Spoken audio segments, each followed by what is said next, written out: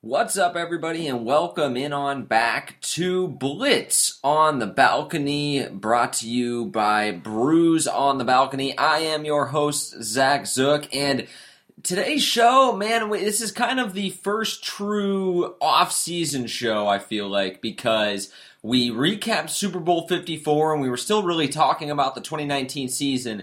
And this is going to be the first show, first of many, where we'll kind of be projecting towards 2020 and what next fall is going to look like. I want to talk about Tom Brady and where he may be headed or where he may be staying put, because I think the Tom Brady story is the biggest story of the offseason. Then we'll talk about Phil Rivers. It's been reported that he and the Chargers will be parting ways, so that puts the Chargers in the QB market, and it puts Phil Rivers in need of another team because as of right now, he is not retiring. Then I want to recap week one of the XFL. I thought about maybe doing something in word form, and I might do that, but it would require a lot of research. So I figured I would just recap week one of the XFL in real time here. While it's newsworthy, we can talk about the Battlehawks, get the local angle. I watched all of that game, give you some of my thoughts on the rule changes, what I thought worked, what I thought didn't. But first, before we do all of that, Blitz on the Balcony is brought to you by STL Distillery. STL Distillery on Freedom's Road in St. Charles. Go on and pick up a bottle of their Brew Vodka. That's BRU Vodka. Go in and mention TJ, Nick, myself, Big Web, or Brews on the Balcony, and you will receive a free tour and tasting. You can also pick up a bottle of their Cardinal Sin vodka or try one of the many Starkas they have there. STL Distillery makes a fantastic gift, makes a fantastic weekend companion. So go on and head out to STL Distillery out in St. Charles. Get yourself a bottle of vodka. We're also brought to you by Manscaped, who is the best in men's below-the-belt grooming. Manscaped offers precision-engineered tools for your family jewels. I remember as a college freshman or sophomore, going down there, I took one of my old electric razors that I didn't really use anymore, was clearing some brush, and, nicked it a little bit. So that's why Manscaped has redesigned the electric trimmer. The Manscaped engineering team spent 18 months perfecting the greatest ball hair trimmer ever created and just released the new and improved Lawnmower 3.0. Their third-generation trimmer features a cutting-edge ceramic blade to prevent manscaping accidents like college freshman Zach had. Millions of balls are about to be nick-free thanks to Manscaped's advanced skin-safe technology. Manscaping accidents are finally a thing of the past. When I tell you this is premium, we mean premium. The battery will last up to 90 minutes, so you can take a longer shave. Get 20% off and free shipping with the code BOTB at manscaped.com. That's 20% off with free shipping at manscaped.com. Use the code BOTB. Again, that's manscaped.com with a D on the end. Manscaped.com. Okay, so we're not going to bury the lead. Not on Blitz on the Balcony. We're going to talk about what is undoubtedly going to be the biggest story of the 2020 offseason, and that's Tom Brady, the GOAT, the best quarterback of all time, unquestionably at the league's most important position, is going to test free agency for the first time in his career, and I got some thoughts on it. This is the first true off-season podcast where we're going to be projecting the future instead of looking back at 2019, and I figured what better way to start it than talking about where the GOAT's going to be playing next fall. So Tom Brady, it was reported by Ian Rappaport earlier today that Robert Kraft, as kind of the spokesperson on this, also obviously the owner of the team, has said that they're going to allow Tom to test free agency, so that way if he comes back to the Patriots, it will be something that they feel like is meant to be. They don't want to force Tom into doing it. They're not going to put the franchise tag on him, which would feel a little petty to do to a guy that's 40 plus years old and given so much to the franchise. So they want it to be, if he comes back, it'll be the best option for Tom, and it'll be the best option for Bill. And I think that there's a couple of different ways to think about it. And first, I think I have to think about the career earnings of Tom Brady. When you think about his motivation, what will be his motivation in free agency? I take a look, and Tom Brady has over $200 million in career earnings, the most of any active player in the NFL, I believe. And then I go ahead and I Google Gisele's net worth, his wife. Gisele has a net worth of $360 million. She's nearly doubled Tom Brady's career earnings. Now, of course, that doesn't track the Uggs ads, but when you talk about just money made by checks cut by the NFL, between he and Gisele's net worth, they're well over $500 million made between the two of them in that family. So I am a little bit disinclined to believe that the motivation for Tom Brady in free agency is going to be money. Now, the argument that would be thrown back in my face would be, it's not necessarily about the money, it's about the respect that the money commands. And that's what it is for a lot of these guys, because money isn't always the top priority, but it becomes the top priority because athletes feel that you aren't respecting their ability or what they can do if they take a penny less than what they can negotiate, because it's a status thing, it's a class thing. And so people would use that argument for Tom Brady.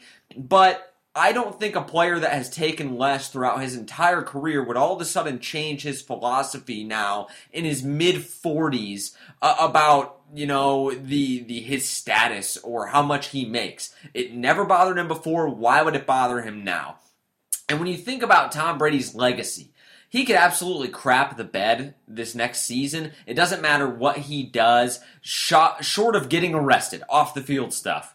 He is going to go down as the greatest quarterback of all time.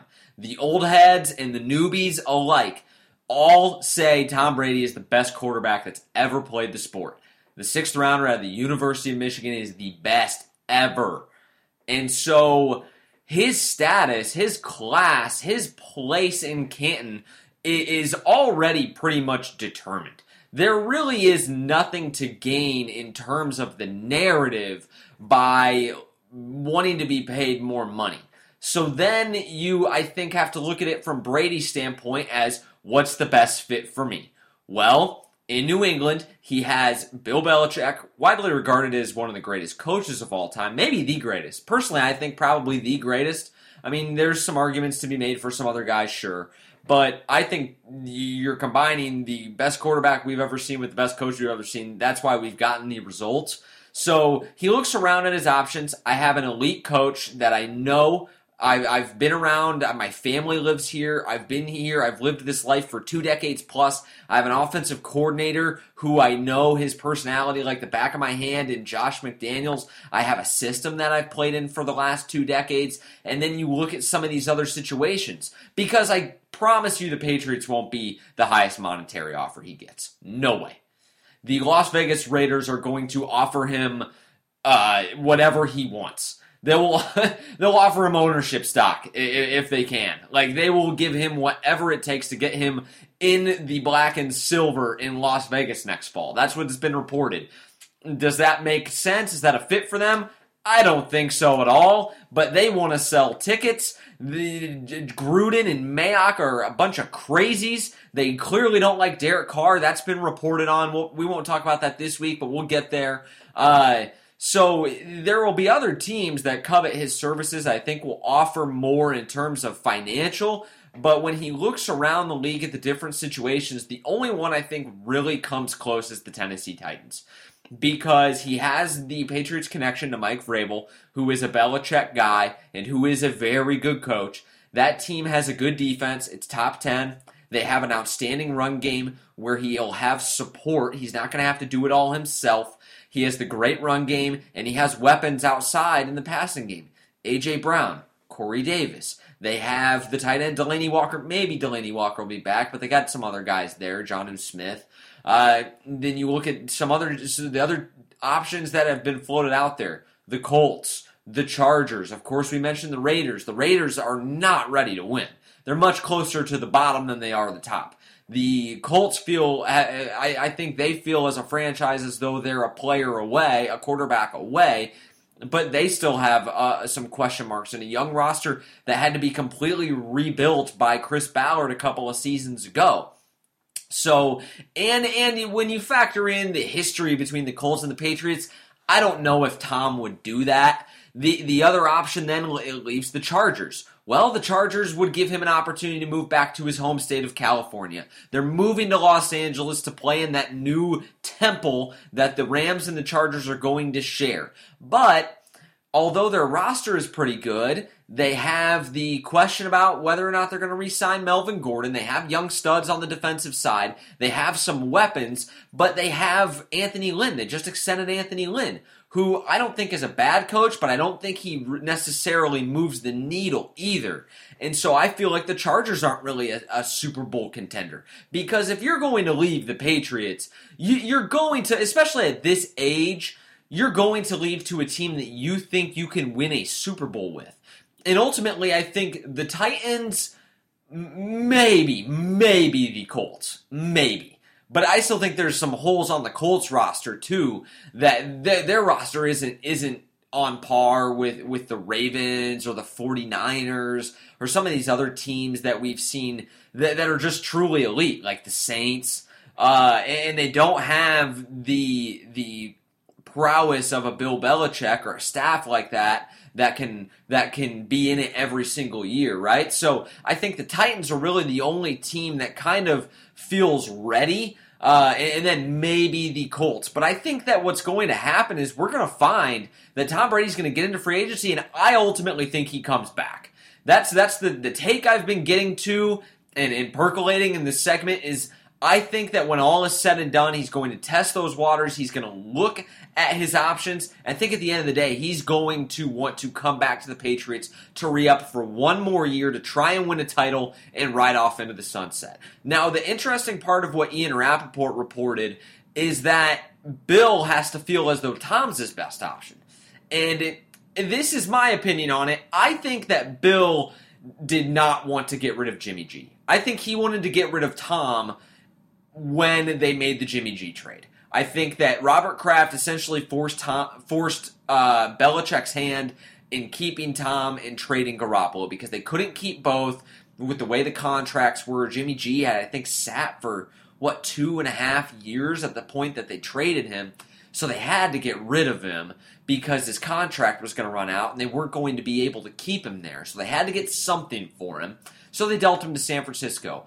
I think that Belichick wanted to move off of Brady and onto Garoppolo, and that was essentially vetoed by Kraft and the powers that be in New England. So the interesting part of Rappaport's kind of theory on this and what he's reporting is the situation behind this Tom Brady impending free agency at the start of the league year is that Belichick has to be on board with it too. And I think that's interesting because I think that there's a possibility, a greater likelihood that Belichick wants to move off of Brady than Brady wanting to move off of New England. However, I still think that when you look at Bill Belichick, could they get a guy like Andy Dalton? Sure, maybe. Could you test those waters?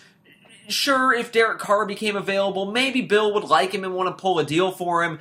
But do you think Bill would want to take on Phillip Rivers? No, he's not just going to kick the can down the road another couple years. And Tom at 43 is better than Rivers was last season, so that makes absolutely no sense. Or do you want to get one of these guys that's maybe going to lose his job, like Jameis Winston or Marcus Mariota?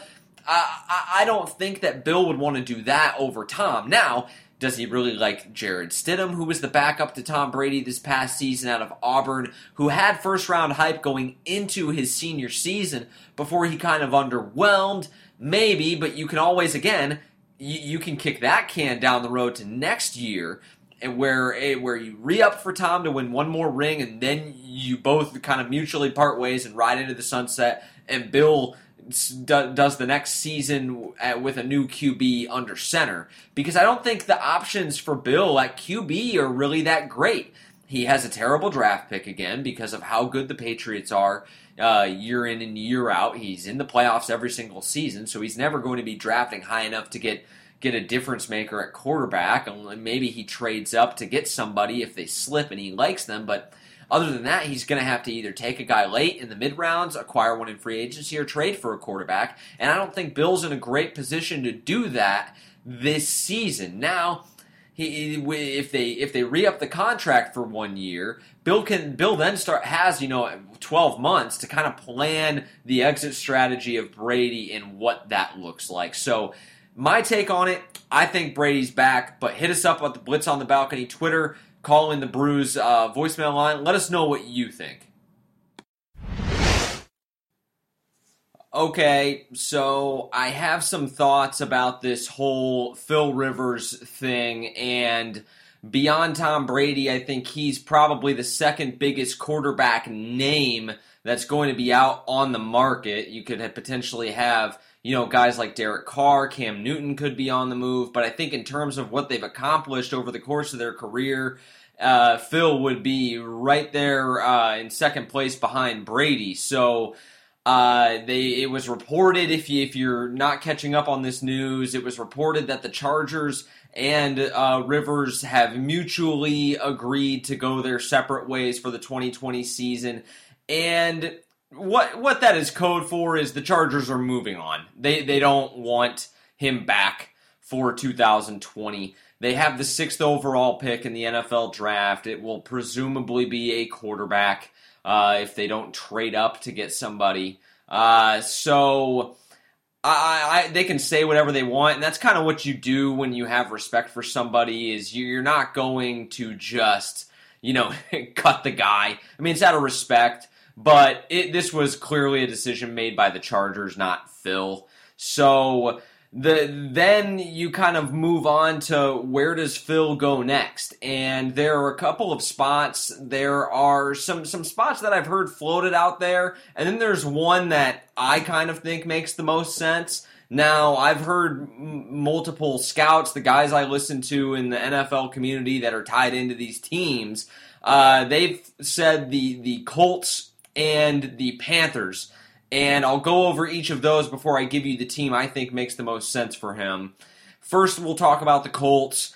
The Colts has been floated because of the scheme and because of the offense. It would be very familiar and an easy transition for Phil Rivers. I also think Chris Ballard would be more than willing to listen or be interested in Phil and make a play to bring him in for a year or two, kind of bridge them to whoever they're going to draft next, because Phil is much better than Jacoby Brissett and would certainly uplift that team. This is a team in a franchise that feels as though they're a quarterback away from being a Super Bowl contender.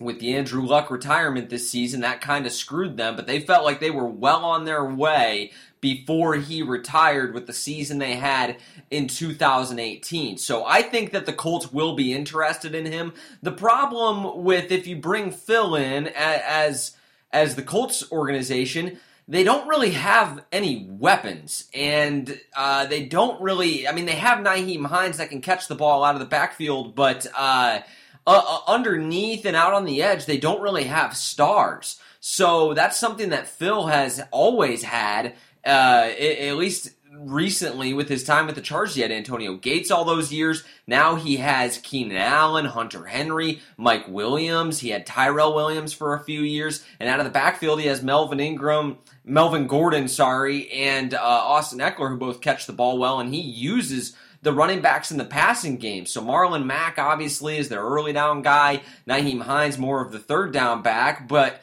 I don't think that style really works with Phil, because you are either going to need Marlon Mack to catch the ball and become involved in the receiving game, or you're going to be tipping your hand.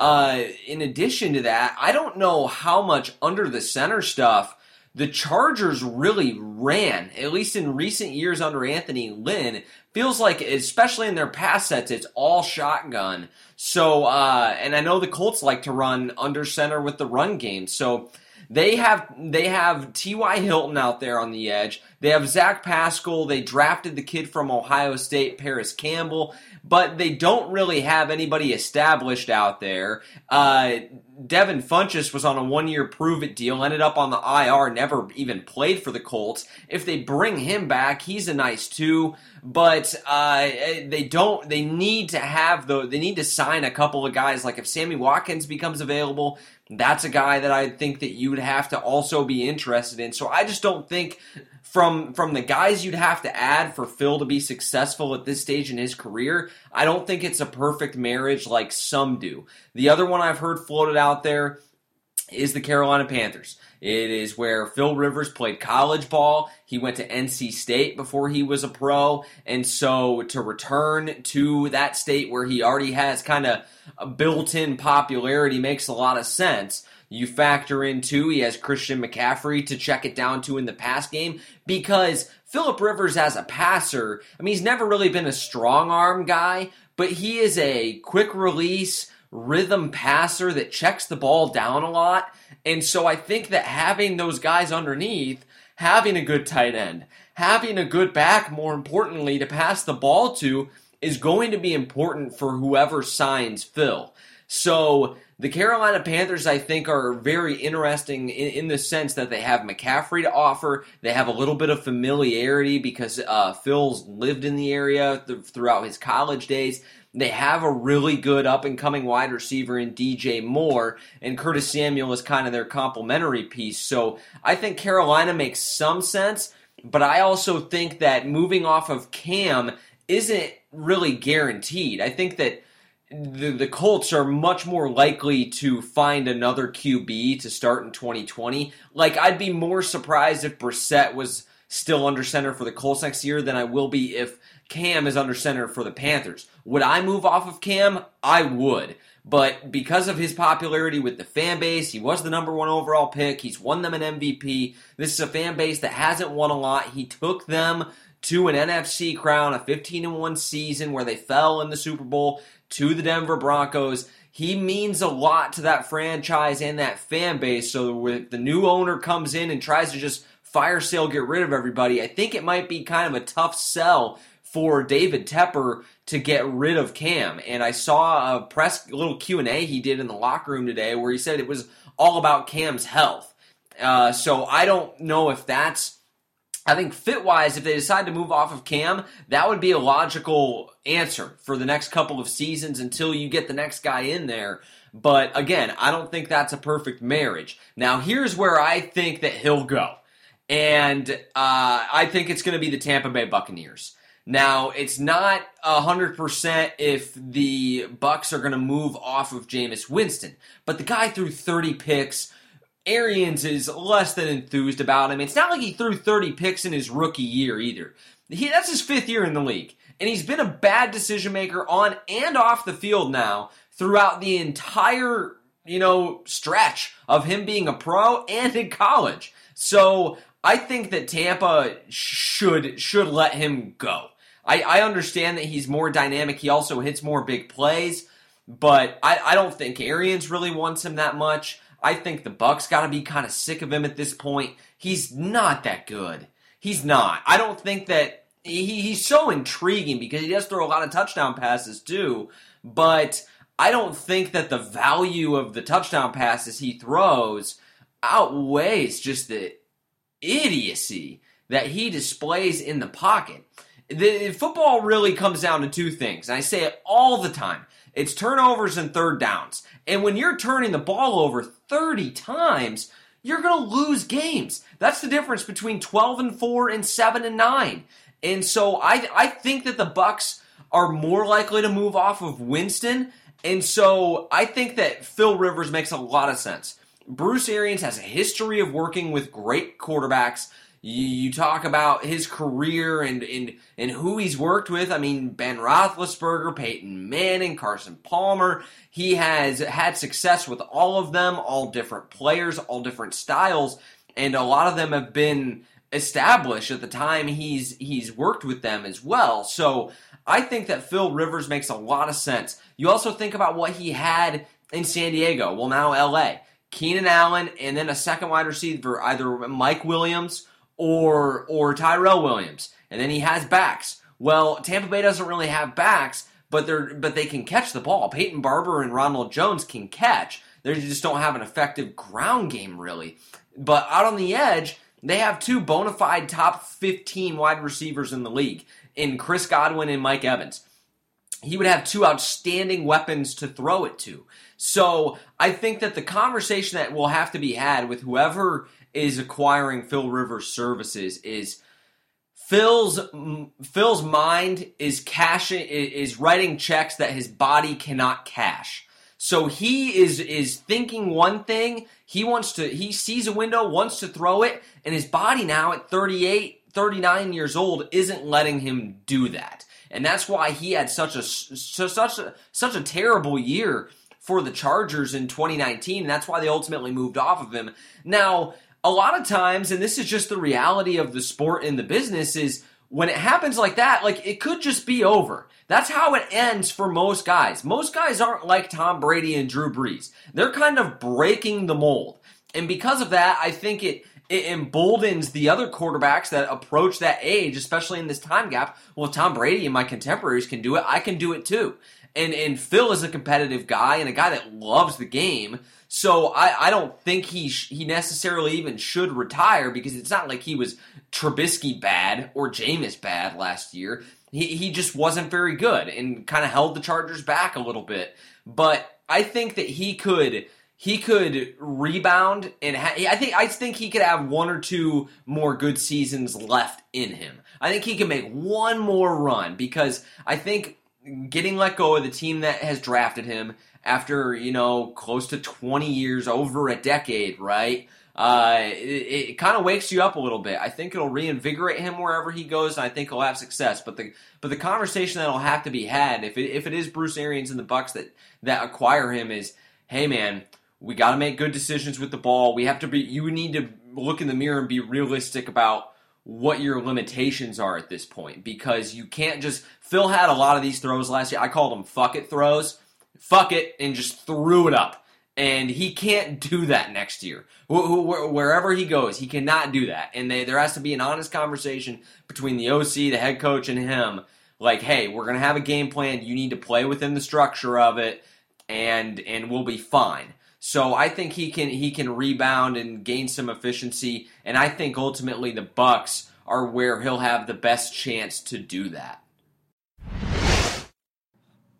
Final segment of the day is going to revolve around the XFL. We will cover this league a little bit, and I got some thoughts. I watched the entire Battlehawks game, so I got some thoughts. We'll cover it from the Battlehawks angle, then I'll cover it from the league in general, what I think works, what I think doesn't, what I think they'll have to change, kind of what I think I would do if I were in their position, if I had the ability to do this.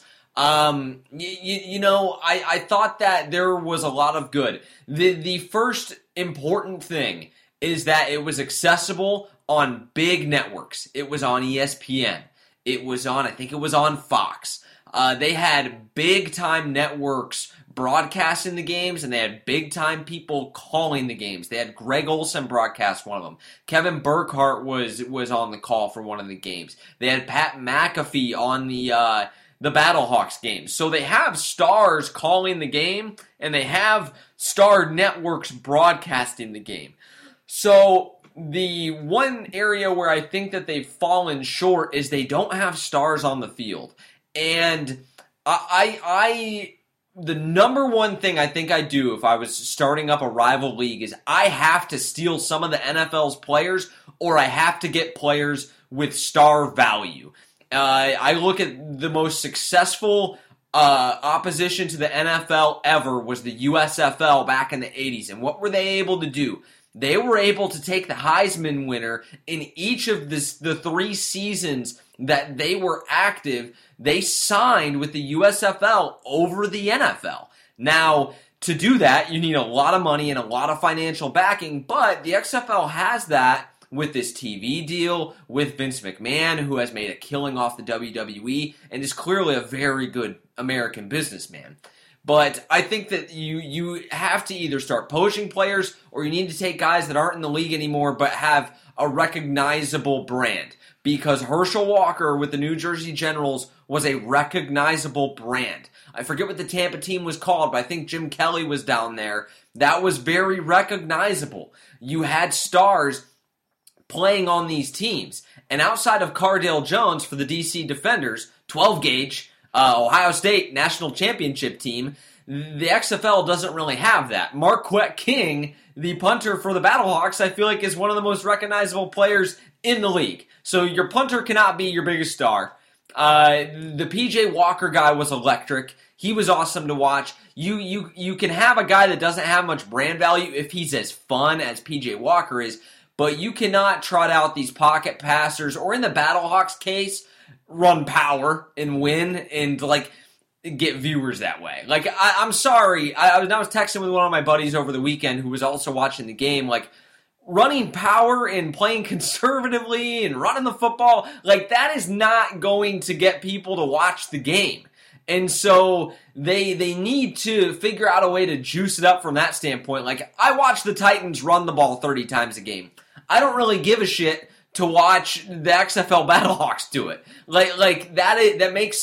That doesn't make for interesting TV, and I understand from a football and a winning perspective, the coach, Jonathan Hayes, ex-Bengals guy, their only objective is to win. And I get that and I respect it, but the fact of the matter is the league needs ratings, the league needs popularity. It's not really about winning and losing right now. It really isn't. It is about putting a good product on the field and having exciting games and exciting players.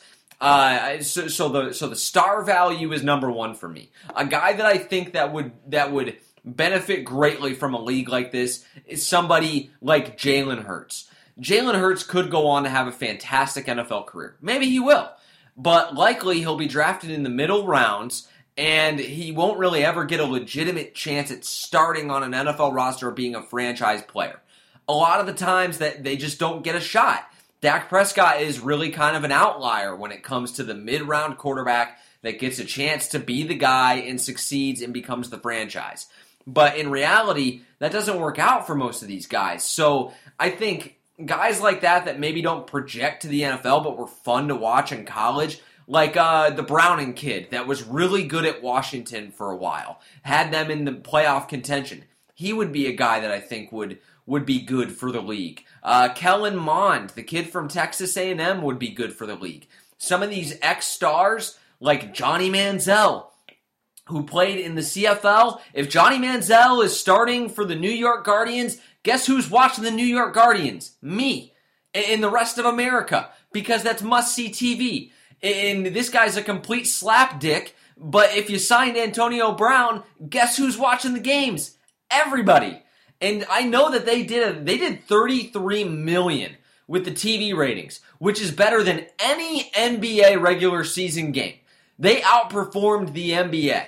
They did better than the NBA on Christmas Day does, which would be the same as the NFL Thanksgiving Day game. They had 33 million people watch. Now, will it be that high in the second week? No, it's the start of something new, and it's football, and nothing else is on, so they benefited from that.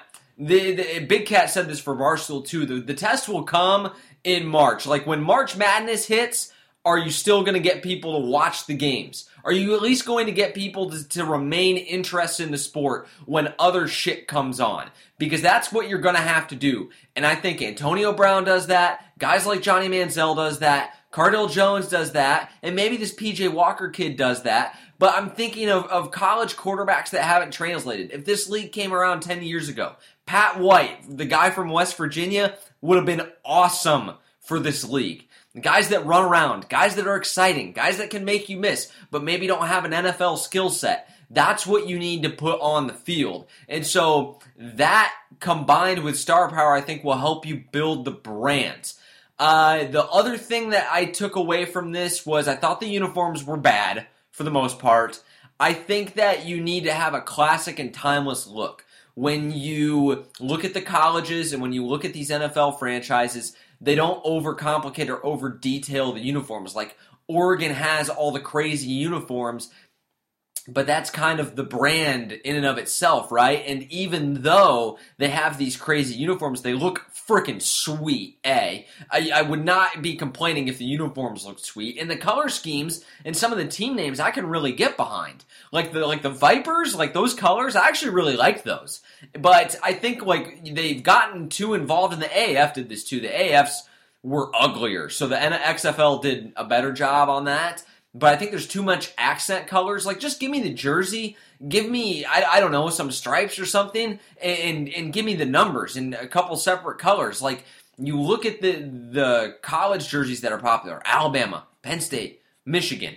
Like, the big college brands are pretty classic, pretty timeless. Like, the Browns are pretty simple. Even the Patriots, who kind of have a more modern NFL uniform, have a look that is very clean. It's very timeless. There's not too much going on. So I know we're getting into the weeds a little bit here on, I guess, the look. But the look, the presentation matters so much in addition to the product on the field. It can't look like it's, single A baseball. Like, I have to look at this and be able to take it seriously. And based on what you're wearing, it's the same thing in life. You're not going to be taken seriously if you look like a piece of shit, right? People that look better typically rate better with the public because you are judged on how you look. It's the same way with the consumer watching these football games. You have to have the uniforms look professional. They have to look timeless. They have to look legit. And so that's one thing that I think that I would change. Some of the rule changes were fantastic. The kickoffs were excellent. I think the NFL should adopt that immediately. It keeps the play in the game. It keeps players safe because it eliminates the 40-yard runs that guys get at each other, and it still makes the game. It makes the play exciting. It keeps it relevant. You don't have to take the game, take the play out of football. And we saw a couple big returns over the course of the weekend. Another thing that I thought was interesting was you could go for 3. And I hate kickers, would not mind if they weren't a part of the game, but one of my buddies, and I tell him this all the time, he's like, you couldn't play football without kickers, you need field goal kickers. And he's right about that. But I love the fact that they took kickers out of the game post-touchdown. You can go for 1, 2, or 3. I love that. Absolutely love it. I think the NFL should adopt that. No question. Let the players, the real football players, decide the outcomes of these games. And then the kicker becomes exclusively a field goals guy. I don't want to see any more teams win or lose a game on a missed extra point. I do not give a shit about that. And neither does the rest of middle America. We want to see the guys that are making millions of dollars decide the outcome of the game. So I loved the fact that you did not kick the PAT. You went for 1, 2, or 3. And the fact that you could go for 3 from the 10-yard line was interesting because now if it's a 9-point game, 1 possession. It's still 1 possession. It changes it from 8 points in the NFL. The max you get on a possession is 8 to 9. So it'll keep games more competitive longer. It will eliminate blowouts. It will create excitement. It will make games come more down to the wire. And so I'm all for some of these rule changes. I think that they have absolutely hit the nail on the head with some of this. Now, the access in the broadcast is something I'm a little iffy on. I don't hate the access into the coordinators and stuff like that. The on-field player interviews are fun or whatever, and being able to see the rule analysts talk while they're overturning a call or reviewing a call is fun. It's a novelty thing, though. I think that it wears off, and especially when you're talking to these coordinators and putting their play calls on live TV, it kind of feels like you're asking for a cheating scandal. I mean, we just saw what the Astros did in Major League Baseball. I feel like if you're putting these guys' offensive and defensive signals on live TV, there's going to be a way that they can relay that or pick up on it or study it then and somehow use that to a competitive advantage. So I think that that's dangerous. Nobody really, I think, cares to do that at this point. But if the league grows and gets serious enough, when it's millions of dollars, it's championships on the line, People are going to try and find a way to cheat. It's a tale as old as time. They're going to try and do it. They've been cheating scandals in every sport, transcending time and space, right? So I think that they'll run into issues with that. As far as the on-field interviews go, like, I don't really need to see an interview with, like, 58, the dumbass that ruined that excellent punt that checked up at the one by King in the Battlehawks game. Like, I don't need to see Pat McAfee ask him why he missed it. You know, like, I guess it's kind of fun, but I don't know. I wasn't into that, really. So I don't mind. I think the one thing that they did access-wise for the broadcast that was cool was the inside look when they're reviewing plays. I don't really see a downside to that. I think it forces the league to be more accountable. I think the NFL could really learn and benefit from that because you're giving people an inside look at the process too, so they'd be less likely to crush you, I think, if they knew that your process was diligent and consistent. So that's one thing I would keep. I think I'd maybe nix the sideline interviews mid-game right after a play. And I think maybe I'd nix the opposing offensive coordinator and defensive coordinator's play calls. I don't think that makes for really interesting TV at the end of the day, too. Like, that stuff's great for mic'd up. It's great for these extra hits that you want to do.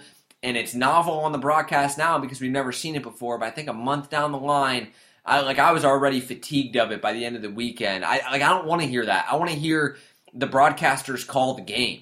And that's something that I think they'll have to work the kinks out of. Just week one, but obviously you have to put a professional broadcast and figure some of that stuff out because when you don't, it illegitimizes the whole thing. We talk about this with the podcast brand a lot. We can't illegitimize the brand, and when you mess things up or things look unprofessional or sound unprofessional, that kind of illegitimizes our product, right? So the XFL needs to do that same thing. Overall, though, I know they have big-time financial backing. I think that the league has enough funding to at least go 2 years. But the two main things I think that they're going to have to do, and they're young, like it's hard to do. It'll take time, but I think that they need to get like some NFL rogues to come play for their league. I think that would be huge for them. It would draw more eyeballs because as the novelty of a new football league wears off, I think that would help keep the eyeballs glued to it. But let me know what you think. Hit us up on Twitter. Hit us up on the voicemail line. Slide into my DMs. Ask me a question. I'll read it on the podcast. Slide me your opinions on it. I'd love to get the listeners more involved with this. So hit me up. Thank you guys so much for making this podcast a part of your day and a part of your week. Have a great weekend, and I'll see you next time.